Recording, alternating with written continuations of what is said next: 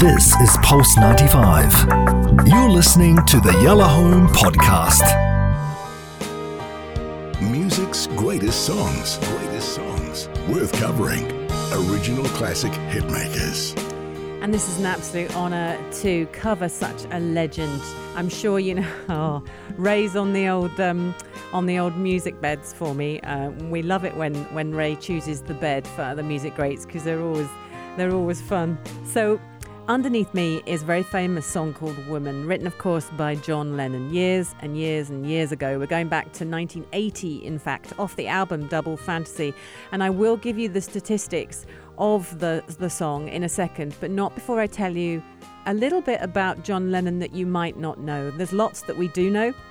There's lots that is out there. The thing that I've never, once I was researching him, the things that came to light about his childhood are probably, they're very tragic, and I can only imagine what he went through as a little boy. But later on, it defined his perception and his attitude towards women, and it's not actually far away from where you sit, Hass. So lots of the things that he said before he died about women and about what women do for men and for the world are things that I've heard you say. And I didn't know that about John Lennon. Obviously this song Woman is an ode to women and shows his respect, but it goes deeper than that. He was born John Winston Lenon. He got an MBE, which is amazing. He was born in 1940, October the 9th, 1940, which makes him 80 this year, or would have made him 80. And under the things that he is apparently, i.e. a singer, a songwriter, he's also called a peace activist. And none more famous than the 2-week bed sit-in he did, which was a protest against the Vietnam War at the time. So he was living in America. He was then married to Yoko Ono, and they decided to literally stay in bed. So if you don't know the history of that, it was as wild then as it sounds now coming out of my mouth. They just said, we're not getting out of bed for 2 weeks. We do not believe in war, and we want calm and we want love. And they invited the media in to take pictures of them do this 2-week kind of protest. It actually led to the Nixon government trying to get John Lennon out of the country. They wanted to get him deported, which didn't actually happen, but he caused so much trouble and was such, very antagonistic for governments, for everything. And that's what an activist is supposed to do. They are supposed to cause chaos. So then why did he do that? Because he was a self-admitted protagonist, antagonistic, and he admitted as well that he tried to do that in every situation that he got into. The reason is basically his childhood. So he was born to, his father was a seaman and used to go off to sea on boats for long periods of time, and he would live with his mum, who was Julia. He lived with her in Liverpool. So they were all from Liverpool, the Beatles boys. So there he is living with his mum. And for most of the early time, his father would send checks back. And obviously these checks were regular payments to keep them all alive. And then suddenly, when he was about 5 or 6, the checks stopped. And at that point, there was no money for the family. Maria had to do whatever she could to kind of make money at that time. No one knew where his dad was. And suddenly, 6 months later, a year later, his dad walked in and went, "Hi, I'm back. So I'll start giving you money again and look after you." To which his mum went, No, you don't just go missing. They literally use the term AWOL, which stands for absent without leave. So he just went off. And she said no to him. So she then had also found another person to share her life with. And also he then had a sibling. But the father didn't give up. So the father kept on and obviously wanted to see John, wanted to see his son. The mother agreed one particular day that he could see his son, and off John Lennon went with his dad. However, the dad planned to take him to New Zealand to live, to literally steal John and take him off to New Zealand. But the mum, Maria, wasn't stupid, and she followed him. And as he was trying to take John away, obviously she intervened. Huge row, huge horrible, nasty row where John Lennon was standing reportedly in the middle of his parents, and her sister was there. The mother's sister was there as well, so his aunt, who he was very close to. And the father was shouting, "Choose. Who do you want to go with? Choose now, choose now." And apparently John Lennon was made to choose. Twice he picked his father because he was obviously standing there being shouted at by his dad. And at that point, the mum and Maria and the sister Julia, or what the other way around, walked away. And at that point, it's reported that John Lennon burst into tears because his mum was walking away, and he ran after her. And that was the end right there. The dad then let go, and he was to stay with his mum. But he didn't stay with his mum. He talked about his mum afterwards in terms of she was too young. She was too young to know what was good for me. She was too young to know what was good for herself. She couldn't cope. There was a big war on. People weren't here. My dad had left. And he kind of understood what she'd gone through. And he went to live with her sister, her older sister. And he thought of her as his mum. And so there was a lovely relationship there. And this is what he says when he talks about himself. This is a direct quote from him, and it's very famous. "A part of me would like to be accepted by all facets of society and not be this loud-mouthed lunatic, poet and musician. But I can't be what I'm not.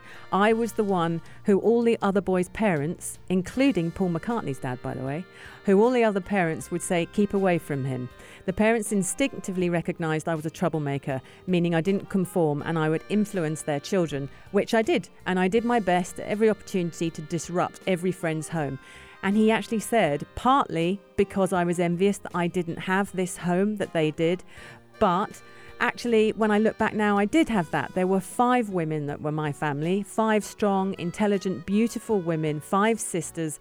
One happened to be my mother. She just couldn't deal with life. She couldn't deal with me. She was the youngest, and she had a husband who ran away. And he's kept saying to other children, apparently, parents are not gods because I don't live with mine and therefore I know. And apparently this kept having huge impact on kids. So he wasn't liked. He wasn't liked by any of the other parents, or, you know, he'd go home with children and cause trouble. And so the parents wouldn't have him in. But what he did turn into was this incredible musician. And that happened because friends of the family started taking him to various music gigs, and he would go to Blackpool and he would see, and Blackpool's very famous in the north, and he would see various artists, and he was particularly a big fan of George Formby, which is just so funny, and various other musicians. Anyway, that was his thing. Clearly a very intelligent boy. Cut to then his first band was called The Quarrymen. John Lennon was always going to be an amazing artist. There was no doubt about that. You can hear it. His first instrument was a mouth organ, and he learnt to play it incredibly well. And then he met Paul McCartney, and that is recognised as one of the best collaborations, song collaborations ever. They literally say that. There hasn't been anyone to mimic what those two did when they were together. The songs that they wrote, the success that they had with the songs they wrote, literally cleared number one after number one, album after album. And so when Paul McCartney lost John Lennon, you know, and obviously the band split up in 1970 as well, but when he actually lost him, it was a massive hole for the world, but also for Paul McCartney. I've chosen the song Woman because of the start of John Lennon's life and what he went through, and the fact that he still loved women, even though actually he had the most unstable, horrible kind of background where he was made to choose. He obviously held that moment dear because it's mentioned a lot in all the research I did, and he very much remembers that moment of being made to choose between his two parents and not knowing what to do, and knowing that his dad had left him and but that his mum couldn't look after him. But he wrote this song, and it's from the 1980 album Double Fantasy. Excuse me. And it was the first Lennon single issued after his murder on the 8th of December 1980. John Lennon died. He was shot in the reception area of his Manhattan apartment building, and it was from a Beatles fan. A Beatles fan did that to him, which is just so strange. But he wrote it ode to wife Yoko Ono, and he said to all women. And the track begins with him saying, whispering for the other half of the sky, which is this Chinese proverb about women, that they are the other half of the sky. And in an interview for Rolling Stone magazine, John Lennon said that the song came about because one sunny afternoon in Bermuda, it suddenly hit him that what women do for us, not just what Yoko does for me, but obviously he was thinking about that, but any truth is universal. What dawned on him was everything that was taken for granted. Women really are the other half of the sky. And that's what he wanted to show through the song. So if you listen to the words, you'll hear the love he has for women, even though he had the most awful background and a mum who couldn't look after him and a dad who didn't care. And so this, for him, was a groundbreaking song because this was how he felt about life and females. As promised now, this is the song from the music greats on Yalla Home. It's John Lennon with Woman on Pulse 95.